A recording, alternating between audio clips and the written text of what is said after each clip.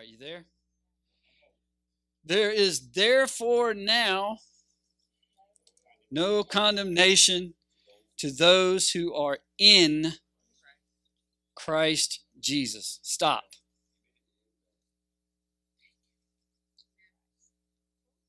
Stop. Because the second part, if you have it in your Bible, is not in the earliest manuscripts. So there's some,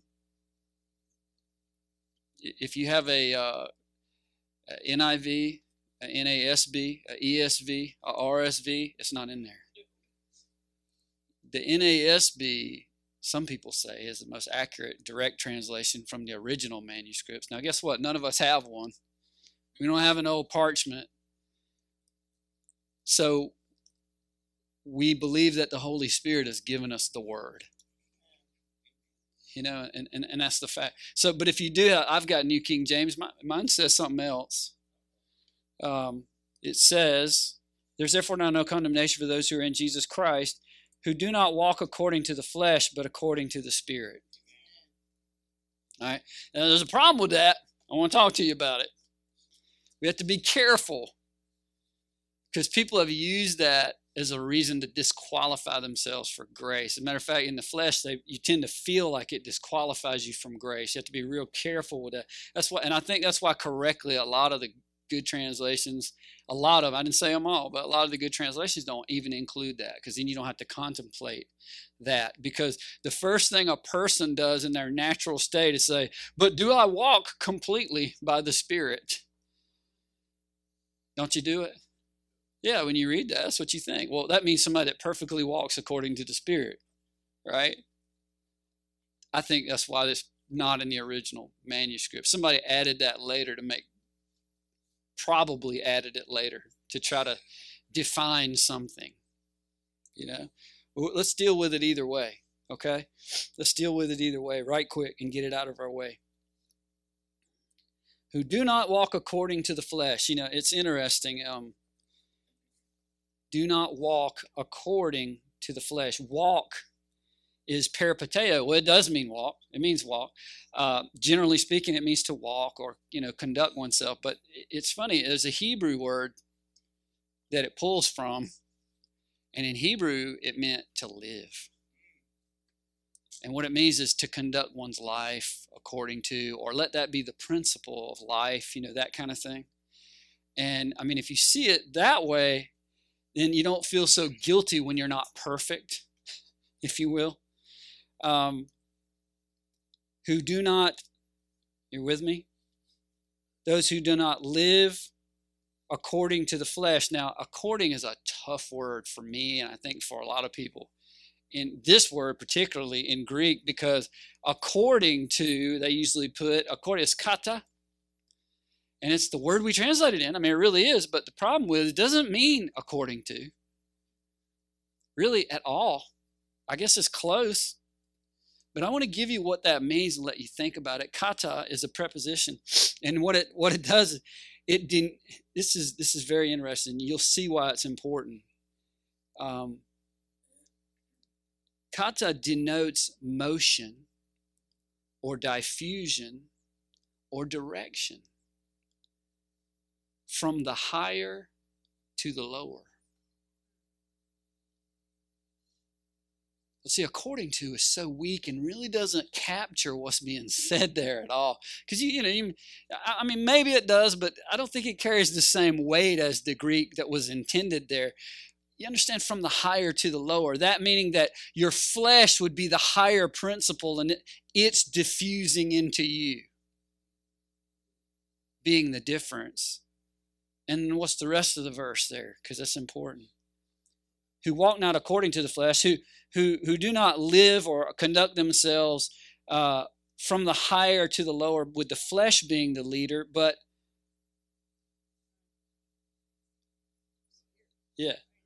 after the Spirit. So what it really says is people who are not directed by the flesh, being the higher principle, diffusing or directing or leading down to the lower, right? In other words, you live by a set of principles.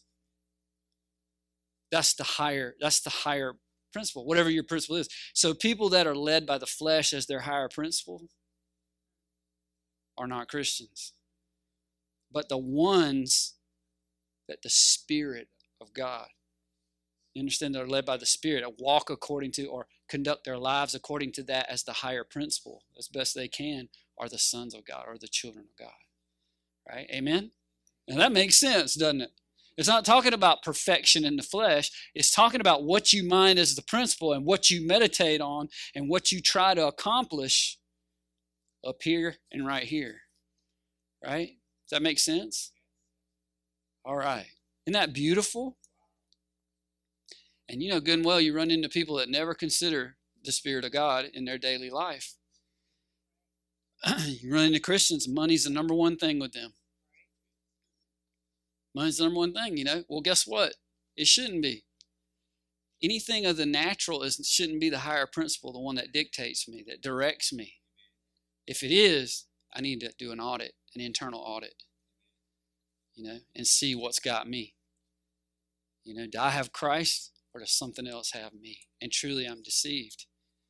You know, I think that's why God, and I'm just guessing, I really think that's why the Lord he's interested in us taking our wallets out and taking something out and giving it. One of the main reasons is because if you have trouble with that, you're learning that you have trouble trusting Him. And see, to be saved is to trust. So that's like the crux of a serious issue. You know, to be saved is to trust.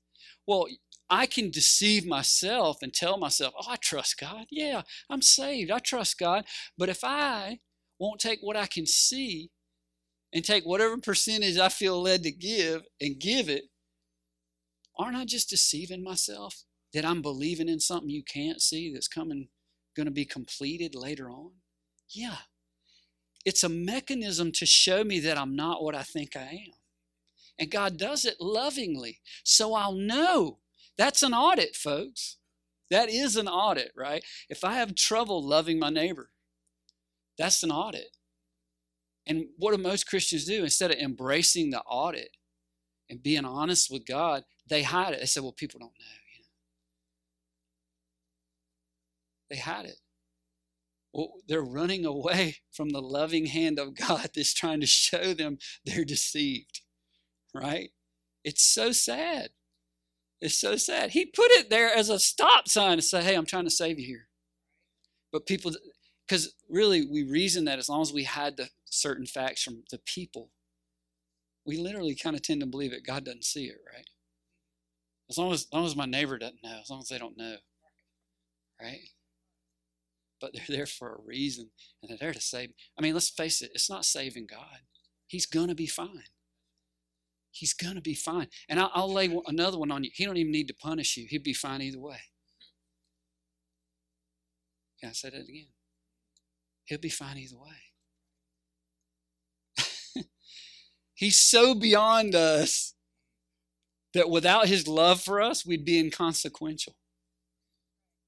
You realize that's how great God is, right? Like He could have thought of everything we think is awesome and magnificent in 1 minute on a Thursday. You realize, I mean, He's great, right? Amen? It's not like it was this. Now, the love that He has for us overshadows and encompasses all that and makes Him, he's a player, man. He's in the game, right? But outside of that, we don't have anything that He should want, that He would want. He wants us because He loves us. Yeah, He just wants us because He don't need us. Let's build God a house. You know what David and Solomon, they were about building God a house. And God honored them because He loved them. He came in and dwelt in it, knocked them all down one Saturday. You know, He did. They consecrated the temple, and all of a sudden the glory fell in the temple, and the priests, they couldn't stand up. You know, now, we don't ask you to ever fake that, but it's happened. And if it happens, amen. You know, but you got a lot of people that think they need to help God, like Abraham and Sarah. A guy prayed for me one time, and that cat pushed me over. And I said, man, I don't ever want to be a part of anything fake like this. That's just ridiculous. God is real. He don't need my help. You know? And it's almost like we think He's not doing us for us, so we need to help Him out. That's the height of ridiculousness, in my opinion. But he still loves everybody. He still works with us the best he can, right? Amen. Isn't he great? He's a good parent if you think about it. He puts us first. He loves us no matter what. Even when we're being disobedient, he's trying to bring us back. It's not good for you. You need to stop. It's not going to work out good, right? And he's loving us. He's not throwing us out. Even if we're grieving his spirit, he's not throwing us out. That is good, man. The creator of everything loves us enough to put up with our failings, Amen. All right, we look at it. Let's just see where we are here. So I'm going to read it again. There's therefore now no condemnation for those who are in Christ Jesus, okay, who do not walk according to the flesh. I've got so many notes and highlights in my Bible. Half the time I can't even read the Bible. All I can see is the notes, man. Who do not walk according to the flesh, amen, but according to the Spirit, and that Spirit capital. Not my spirit, but his Spirit, amen, because you have a spirit too. And a lot of spiritual people out there walk according to their spirit. And there are demons and principalities and powers that manifest to them, and they think they're walking in something. And really they're walking in evil and debauchery. Yeah. But it fools them. So, and then verse 2, and this is what we should focus on maybe today. For the law of the Spirit of life in Christ Jesus has made me free from the law of sin and death. Now, I read that fast like we normally read it when we read the Bible. Well, let's look at that. That's wonderful. You know there's more than one law? Whoa! The law. This is the one that saved me. The law of the Spirit of life in Christ. If you're in Christ, it's a law. You're alive. There's a law in Christ that's greater than the law of sin and death. You know what the law of sin and death is? The commandments. He's referring to the commandments as the law of sin and death because no human being could perfectly keep them, so they resulted in sin and death. And he's saying that there is a law greater than that law, and it's the law that if you're in Christ, you're alive. It's a law. You know what I'm saying? God don't break laws. If you're in Christ, you are eternally alive, and nothing can change it. Amen? There's a law that set you free. There's a law that set you free. Oh, I still missed the mark. Yeah, you do, but you're alive. Because God said there's a law that life is in his Spirit. Jesus said the flesh profits nothing. The Spirit giveth life. And then, we read in 1 Corinthians 15, I think Wednesday night, that Jesus, the second man, became what? A life giver. He became a life-giving spirit. If you're in Christ, you got life. You may not use it much. You may not meditate on the Word, and things of the Word may not manifest in your life, but there's a reservoir of it, whether you tap in it or not. It's there because God said so. He said so. I'm going to tell you, it won't change. He doesn't change. Isn't that great? And it's just amazing that it's actually written in Scripture. The law of the Spirit of life in Christ Jesus has what? Made me free. And what were we told? Him whom the Lord sets free is free indeed. You can rejoice, it's okay. Being free and not having to be perfect, not able to be, it's not a having to, not able to be perfect. And God loving you so much, knowing that you couldn't, sent grace. That all you have to do is believe. And by belief, be in Christ. Just confess it. Jesus is the Lord. You see what I'm saying? Just a confession. Jesus is the Lord. When I say, God, I believe you sent Jesus on my behalf and he died in my place. Jesus is Lord. You realize what happens, right? I'm transferred from Lee to Christ. And the same Spirit that raised him from the dead is going to raise me. And we'll read that in a minute. But it's true. And he lives in you now. And you have eternal life now. Why? Because the Spirit of life's in you. And where the Spirit of life is, you have life. You have life. Man, God's good. Go ahead. Just be happy giving him glory now. Because, if this was my last day, then I want to go out telling him how great he is. So when I see him, if I were to see him in the next few minutes, I just continue on. God, let me continue telling what I was thinking about.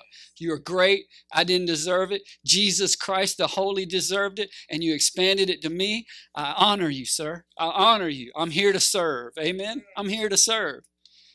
I'm just happy to be here. I mean, really. Praise God. I'm just happy to be here because freedom was something I couldn't find, and you brought it to me. Isn't he great? Man. Yeah, verse 3. For what the law could not do, you ready? For what the law, that means the written law, the commandments, could not do. And why couldn't it? In that it was weak through the flesh. Flesh couldn't keep the law. The law was made weak through the flesh. What the law couldn't do, God did. So how you gonna be perfect and get to heaven? That's the only way. And really you won't be. You won't be perfect and get to heaven, but you will be in Christ and be perfected in him. Amen. One day. God did by sending his own Son in the likeness of sinful flesh. On account of sin, he condemned sin in the flesh. Whew. You notice when you read that sentence, we're not involved. You'll find a lot of Christians that believe in Jesus, but they also believe they got to help him. They got to do right, act right, be right. And I'm not saying you shouldn't. Don't hear me like that. What I'm saying is they believe they have to be able to see him face to face one day. But when you read Scripture, it just over and over says, he did, he did, he did. And we become partakers, heirs, joint heirs of Jesus Christ by believing that he did. He did. Amen. Oh my gosh. Thank you, Lord. He sent his own Son in the likeness of sinful flesh on account of sin and condemned sin in the flesh. I did not understand it for like 8 years. Read it, didn't understand it. Finally, the Lord told me one day, he said, what's up with a condemned building? Some of you know this that have been here. And I said, well, it's going to be destroyed. And I thought about it. And I said, well, they walk up to the front. They put this sign on it. It says, building condemned on April the 6th, 2020, going to be demolished. Make sure you're not in there. That's what it says. They didn't necessarily knock it down, but it's already known that nobody should use it and is set for destruction. When it says he condemned sin in the flesh, it don't mean you're going to be perfect. What it means is the date at which sin in the flesh will be done away with, destroyed, in the mind of God has already set. And everyone who's his has that date on them. They're not perfect yet, but he doesn't care. He's already condemned it. Legally, it's done. It just hasn't been demolished yet. You know that condemning is legal, right? That's a legal function. It's going to happen, right? They're going to bring in the wrecking ball, knock it all down, get rid of it. That's what God's going to do with us. At the time he set for the condemning, or not the condemning, but so to speak, the condemning of that building, he's going to come knock it down, build a new one. Give you a new body. One that cannot sin. You know what? Then the law won't be weak by the flesh anymore. Everybody will be keepers of the law. But it won't be because you have to work at it. It'll be because it's who you are. Like God, it's who he is. Amen? Isn't that great? See, he fixed that for us. He fixed that for us. Praise God. Now, you understand, we really have no part in that other than trusting him. You got to trust him. You can't knock your own building down. You can't knock your own building down. Oh, you could kill yourself, but you can't raise yourself and give yourself a new body. So I suggest you don't. Amen. You have to trust him. That's why everything about Christianity, when we really understand it, is trusting in the work of God through Jesus Christ towards us. Right? Amen. Every bit of it. Every bit of it. It's on his side. He's done the work. Our side is to believe. That's it. What? Anybody know? The Bible says the works of God. What are the works of God? Anybody know? Now, it's a trick question. It says the work of God what? What's the work of God? Do you know? To believe. Look it up. Google it if you want to. The work of God is to believe. How should we do the works of God? What shall we do? The work of God is to believe. Now, out of that belief will come works. Right? But the work that you can do is to believe. Amen? God is good. All right. And this is what's interesting. He condemns sin in the flesh. You got it? There's a date on your body. You're never, I hate to kind of say this because I don't want to give anybody the wrong idea, but truly in the flesh, we're never going to be 100% right until God fixes our flesh, gives us a new body. Okay? You got people out there saying they put away sin completely.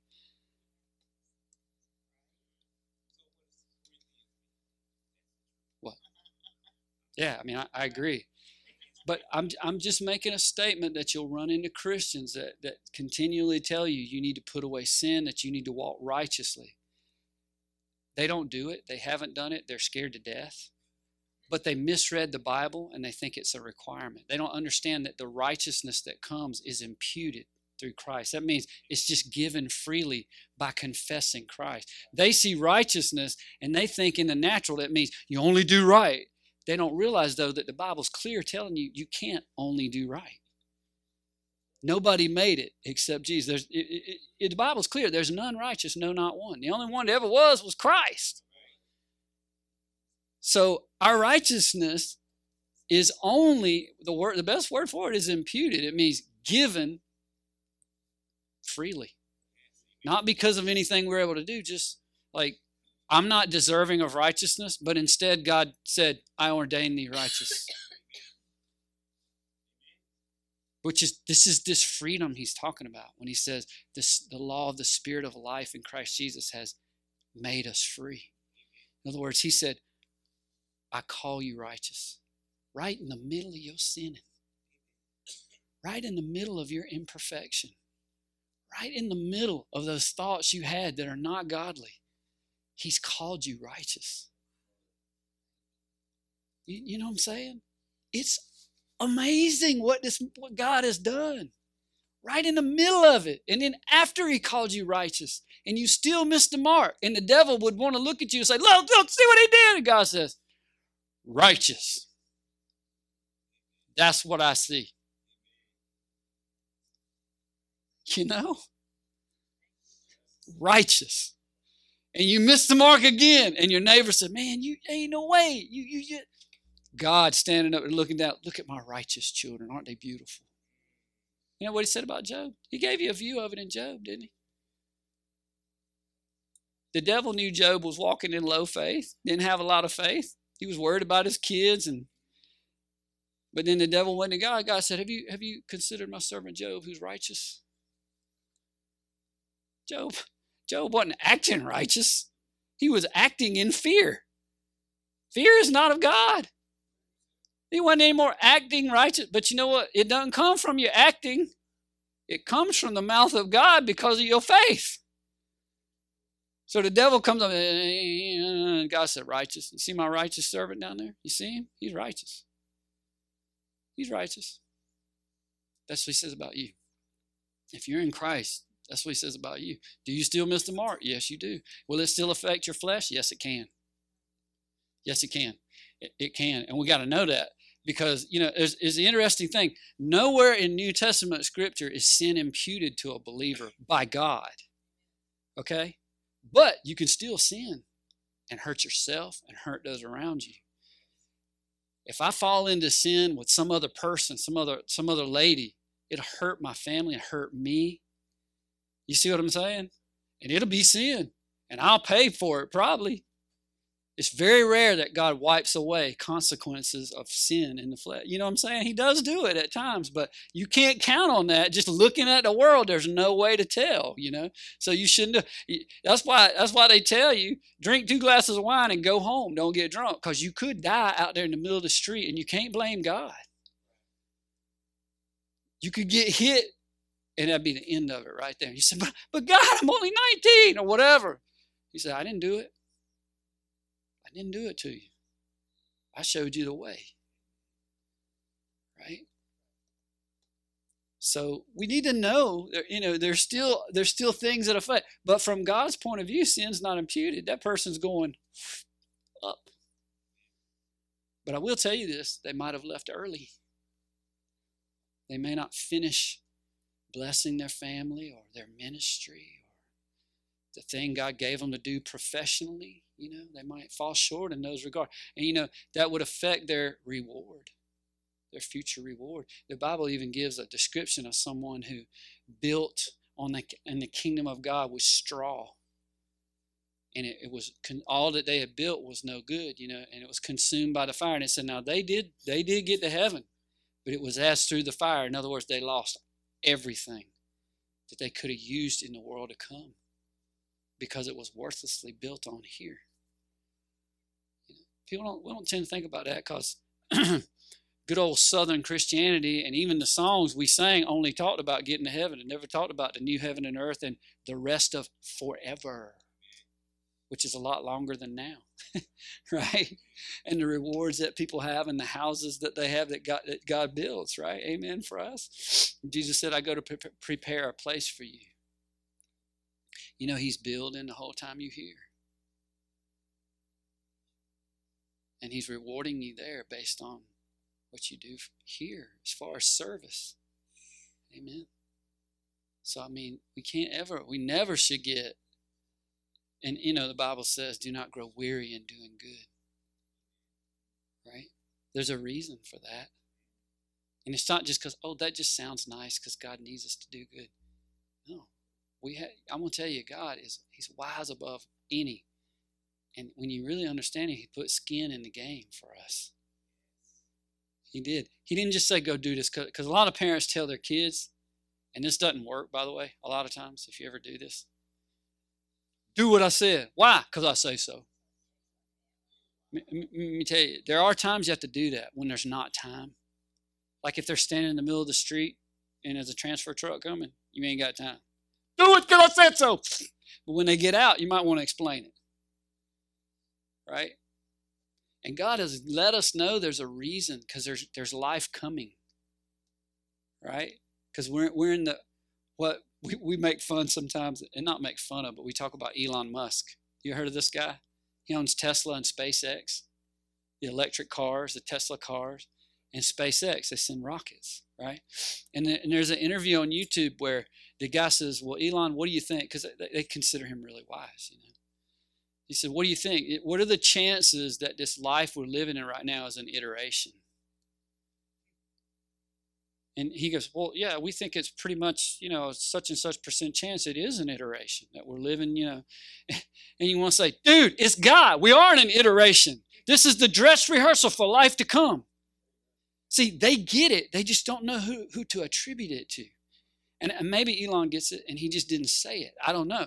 But it's interesting that even the minds of people who don't show necessarily outward signs, they get it. You know, they understand this is a dress rehearsal for something else. This is like something where we're preparing for something else. It's an iteration, you know. They know it. If the world is seeing it, where's the church? Why isn't the church standing up saying, we understand it. It's in Romans. It's in Corinthians. Let me show you. The Creator has us in an iteration where if we learn to love and show that we have, when I say learn to love, that means love Jesus Christ, believe, right? And then love our neighbors. that prepares us in the iteration for the world to come. Amen? Doesn't it? Amen? The new heaven and new earth when we don't need a sun because God himself lives among us and he's the light. Isn't that amazing? It's clear. I think it's Revelation where it says, and in the new city, there'll be no sun, no need of a sun, for God himself dwells among them. Gosh, it's going to be different than what we see now, isn't it? It's going to be different than what we see now. Amen. Thank you, Lord. We need different. We need different. All right, so let's, if you will, look at verse 5. For those who live, I want to say, he sent his son, in sinful flesh, condemned sin in the flesh, that the righteous requirement of the law might be fulfilled in us. No, we need to hit 4 really hard here. He sent Jesus in the likeness of sinful flesh on account of sin. You with me? He condemned sin in the flesh. Why? It says that, but what can we say? So that. That's what it means, right? So that the so is just silent. So why did he do it? So that the righteous requirement of the law might be, say it out loud, fulfilled, accomplished. And Jesus said what? I come not to do away with the law. I come to fulfill. Do you understand? The law is still binding for everybody that's not in Christ. He didn't come to do away with that. But for those who are in him, he fulfilled. Do you understand that if you're in Christ, the law no longer has a hold on you as far as sin and death? You understand that? Because of his fulfillment of it, that's where our righteousness comes from. His righteousness is shared with us undeservedly. Ooh, that's grace. Grace means unmerited favor or undeserved favor. So the grace of God is that when Jesus was raised and he was deemed righteous because of his righteous life, amen, all who are in Christ and have the Spirit of life share in his righteousness. And that's why it says he fulfilled it for us. You ever missed a 10 commandment? You better be in Christ. No, it's true. Because he ain't wiped the 10 commandments away. All he did was wipe away the sin and the death that come as out of breaking one. And the only escape for someone is to be righteous in Christ. Amen. And again, there's nothing we can do for that. It's all God. It's all God. He did it all.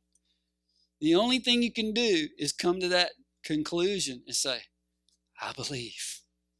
Thank you, Jesus. Right? I believe. Isn't it good? All right.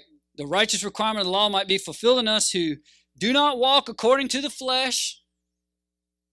Remember, kata, right? I'm going to read it again. Denoting motion or diffusion or direction from the higher to the lower. So do not walk according to, so don't live or make their life according to or down from the nature, the flesh, but instead down from the Spirit. Right? Amen? So you see, all of you are righteous. You're all called by God righteous because of Jesus. Amen. You know what that means? That means the blessing of Abraham belongs to you because you're righteous. You're righteous. Well, I committed a little sin this week. I don't know if God's going to heal me. God looking at you saying righteous. The problem's between your ears.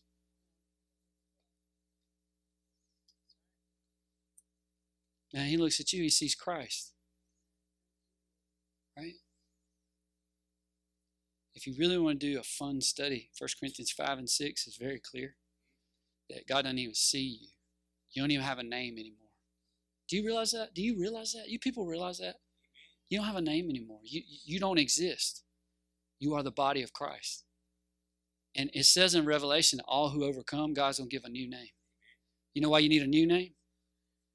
Because right now, your old name's gone. You're in Christ.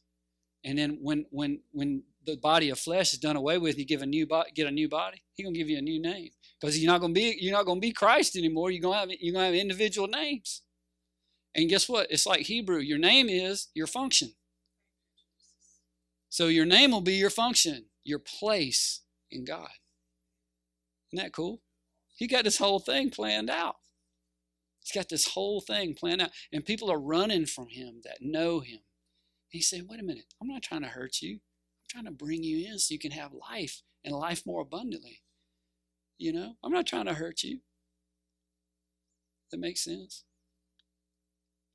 Had somebody tell me, I don't know if it was this week, last week, or when, but they said, you know, I'm just not ready. I don't think I'm ready to do this. He said, because I like to dress up. You know, I've got an artistic flair, and what I see in Christianity is kind of bland and gray, you know. And I said, let me ask you a question. You think God knows how you are? I mean, you believe he's real? Yeah, I believe he's real. You believe he created you? Well, I believe, I believe he created me. You believe he created you. So then what you're dealing with is given to you by him. You didn't create it on your own. Well, yeah. So if God's calling you like that, don't you think he'd want you to be like that? He's going to use you like that.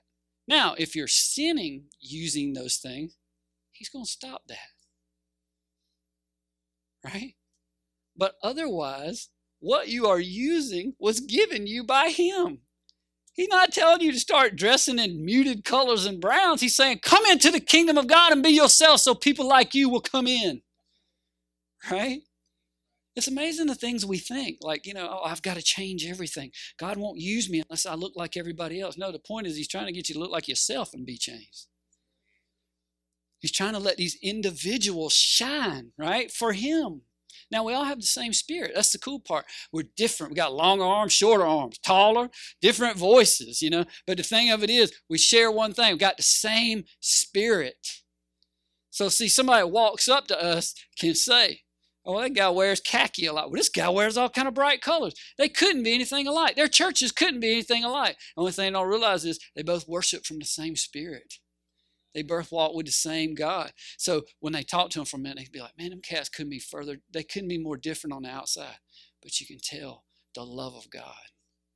Right? Isn't that something?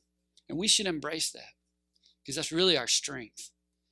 Our strength is in that diversity of different gifts, talents, graces, just, you know, the personalities of different people. We should want them in our midst because they have something we don't have and we have something they don't have. Right? Isn't that great? God is so good. I mean, you know, if you go back to the original plan, I mean, if you just look in this room, all the different eye color, hair color, whatever you want to call it, everything. And it came from Adam and Eve. It came from Adam and Eve. So we weren't meant to be split up and divided. We were meant to be together. One common father and mother. You know, and spiritual daddy God who set it in motion.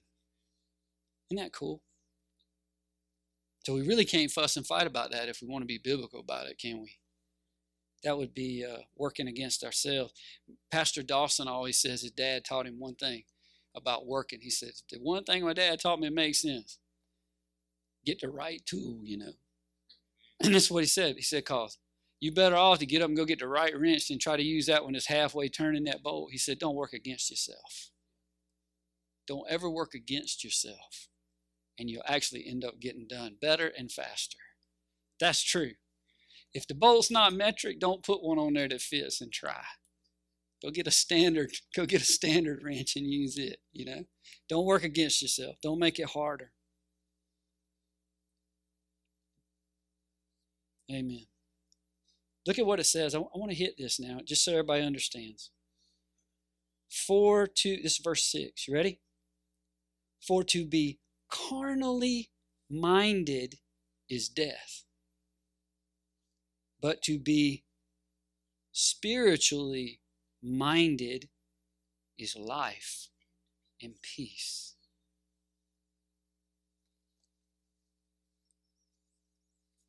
For to be perfect in your flesh is like, no. For to have put away all those sins that continually try to, no. What does it say? What's life and peace? Spiritually minded. You understand? God is not ever expecting 100% perfection as long as you're in that body. Matter of fact, He knows you can't. That's why He sent Christ. He loved King David. Do you agree? He loved King David. The Bible says a man after his own heart. But why did He love King David? He messed up big. Several times. But why was he a man after his own heart? I believe he worshiped Him. I do. But I really believe there's something else too. I think that David considered God in every decision he made, big or small. And I really think his consideration of God, even if he couldn't carry it out necessarily perfectly, but the fact that first in his mind, what would God want? That was where God said, you're my man. Because I know you can't always carry it out, but you always seek my way in everything. You always regard me first in all things. You know? And if you miss it, you don't hide it. You come before me and you say, God, I missed it. I'm sorry. Father, I missed it. I'm sorry. Even in that, you regard me. Now, we all like little Davids because we're all of the same spirit. You know? And really, that's what He's looking for, somebody to regard Him. That's what faith is about. It's regarding the truth of God. It's regarding who He is. Wanting in your mind to be like Him. You know, on the level that we're each called to do. Isn't it? For to be carnally minded. Yeah. Now, if you want to see about the mind, you've got to go to verse 13 of Romans 7 real quick. Talking about the law. Romans 7, let's don't go that far. Look at verse 14. For we know that the law is spiritual, but I'm carnal, sold under sin. Did your Bible say sold under sin? How are you sold under sin? Kind of interesting, isn't it? I'm sorry, Romans 7:14. Yeah. How are you sold under sin? Yeah, here's what he's saying. Slaves to sin. To be sold under is to be a slave. All right? So you're slaves to sin. That's what he's saying. You with me now? All right. So we know the law is spiritual, but I'm carnal, a slave to sin. For what, and this is how he says he knows it. For what I'm doing, I don't understand. And what I will to do, that I can't always bring to pass. But what I hate, I end up doing. Right? We've taught this before, but, you know, we're praising God today. So he says, now this is cool. Verse 16. So I found then that if I do what I don't will to do, what I know is wrong in my mind and I don't really want to do, if I still do that, you with me? Then what's he saying? I agree with the law that the law is good. You know what that means? That's to be spiritually minded. It has nothing to do with your ability to always carry it out. If the Spirit resides in you, then you know that God is good and you know that God is right and you agree with the law even when you fail. And if you're spiritually minded, then you're righteous in Christ. Amen. That's what we've been reading the whole time. That's what we've been reading the whole time. Look at what he says. Verse 17. But now it is no longer I who do it. Let me read it in line here, verse 16. If then I do what I will not to do, I agree with the law that it's good. But now it's no longer I who do it, but the sin that dwells in me. Look, understand that. That's the view from God. That's the view from God looking down, not our view looking up. God's view looking down is, if you agree and you're spiritually minded, the fact that you're spiritually minded is enough. Ooh, that's hard to say. It's true. You see that? Come on, tell me if you see it is now. We need to stay here, or do we go? It's no longer me who does it, but what?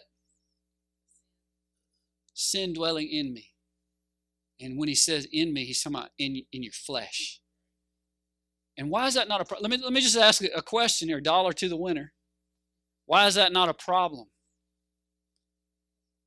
You understand what we're saying, right? He's literally saying that if you sin in your flesh, as of now, it's not really a problem between you and him. Now, I'm not saying it won't end up hurting you down here on earth. Don't hear me like that, because we just talked about if you have that wreck and everything. But between you and God, all right, you with me? So what have we read so far that points to that? Now, it's no longer I who do it, but the sin that dwells within me. Amen?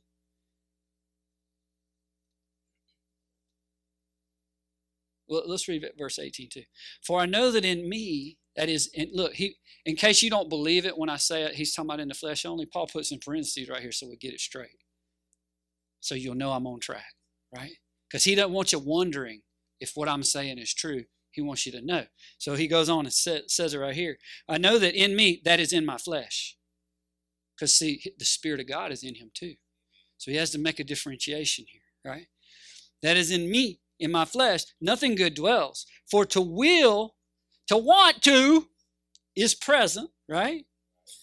But how to perform what is good, I just can't find it always. I want to do right, but I can't always bring myself in the flesh just to do it. You ever find yourself in that? You just like Apostle Paul, don't worry about it. It's the struggle that we're in the meantime when we're born again in the Spirit. We're in the process of renewing our mind unto transformation, but our body is still acting like it's in anarchy.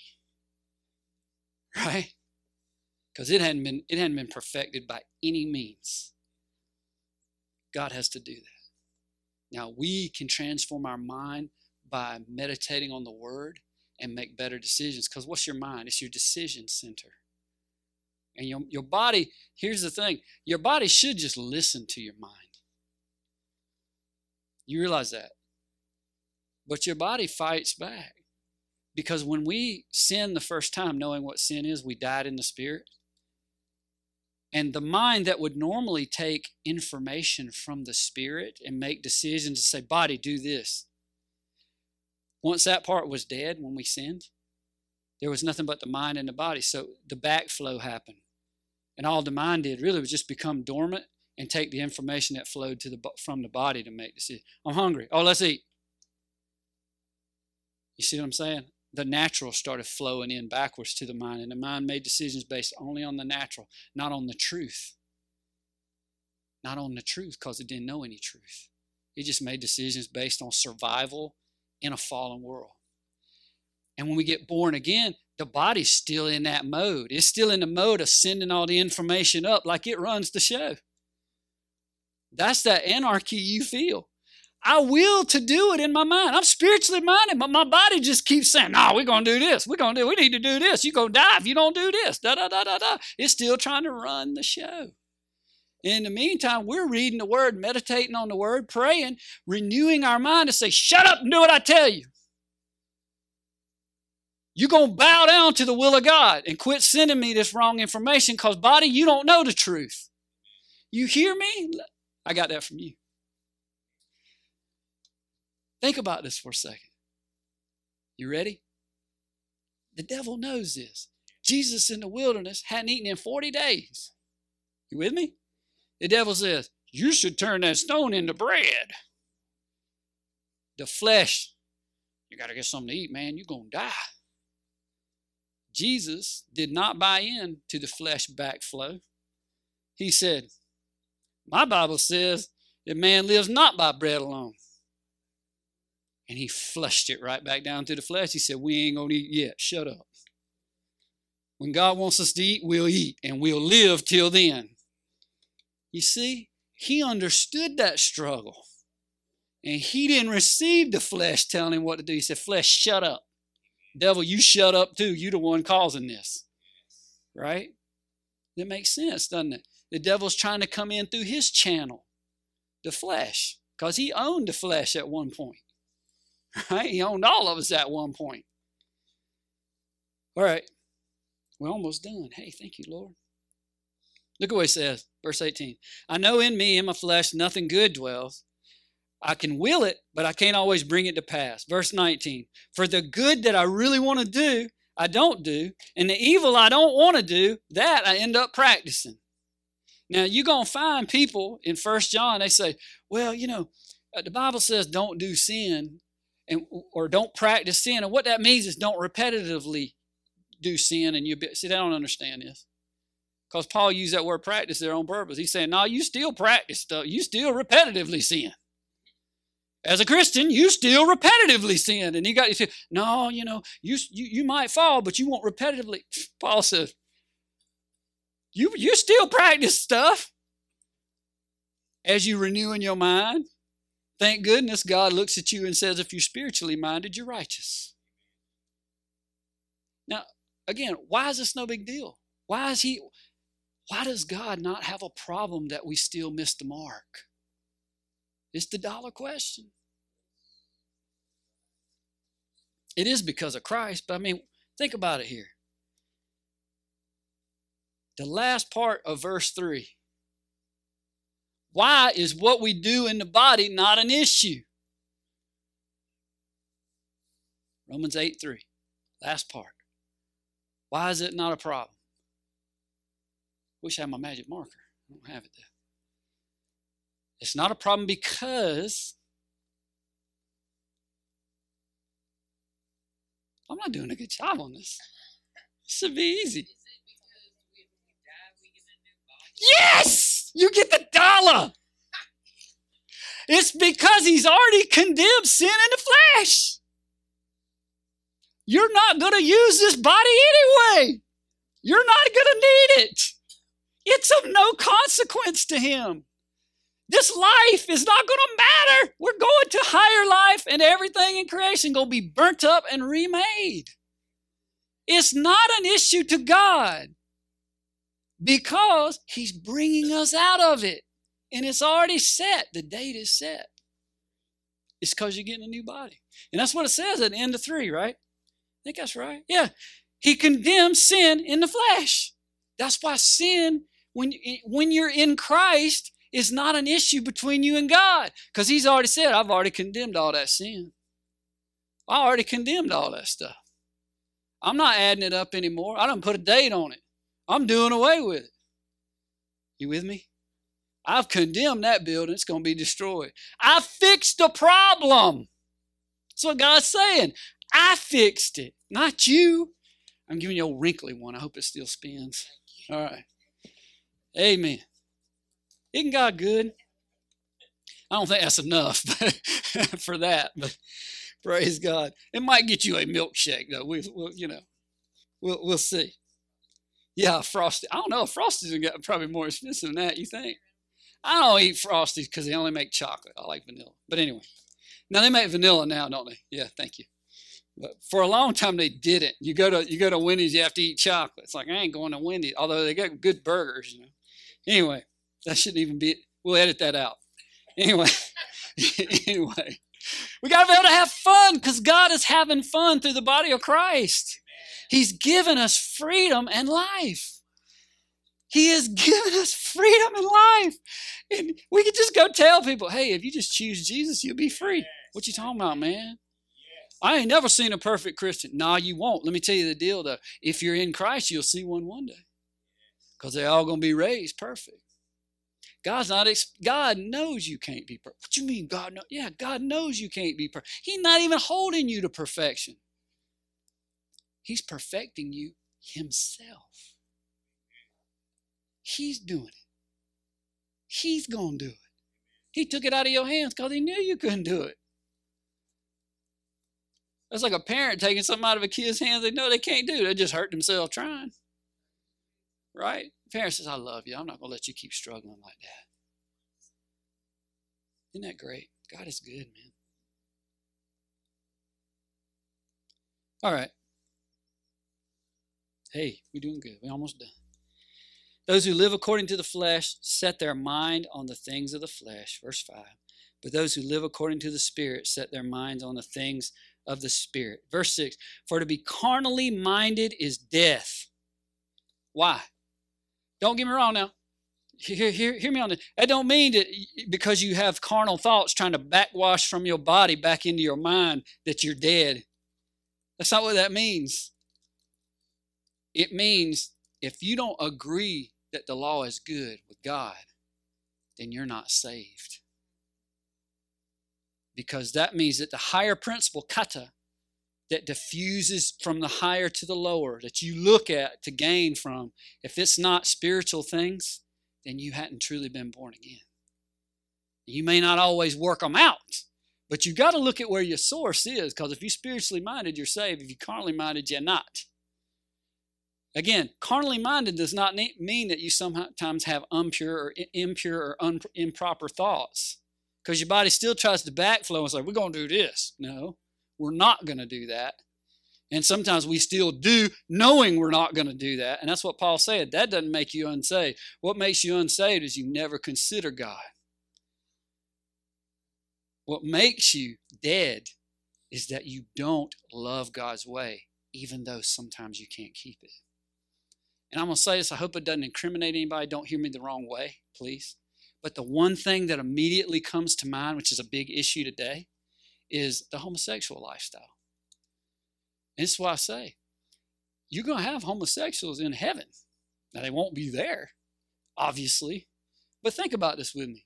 The danger is not that we sin and that we're trying to put those things away as best we can, whether it be infidelity in marriage, homosexuality, whether it be alcohol, drugs, whatever that we're tied up in. Does that make sense?